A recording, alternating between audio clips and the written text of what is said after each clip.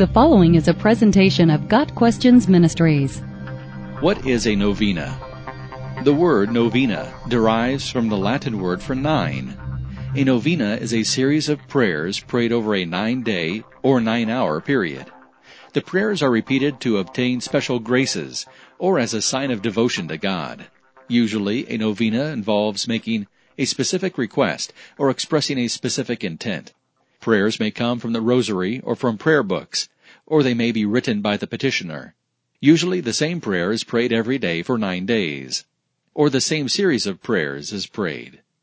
A 9-day novena has prayers made at the same time each day. A 9-hour novena has a prayer at the same time each hour.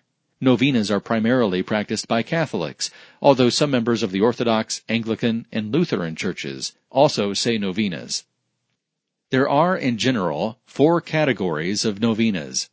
Morning novenas are said following the death of a loved one. A special Novem Diales is said following the death of a pope.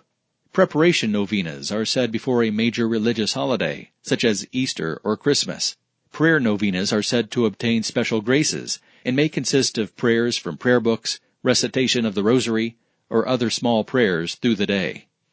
Indulgence novenas are prayed to alleviate the temporal punishment for one's sins, including the sins of those in purgatory. Novenas are often prayed to specific saints and may be public or private.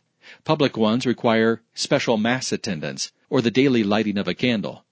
The supposed efficacy of a novena depends on the piety and devotion of the individual performing it.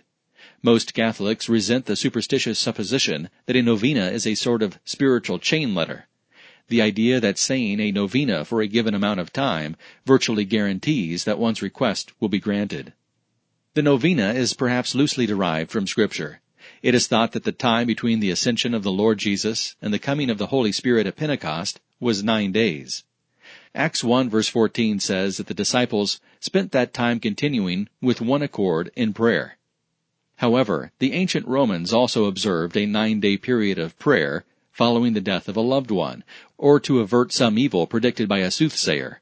Ultimately, the novena is based more on tradition than on Scripture, which contains a prohibition against vain repetition in prayer.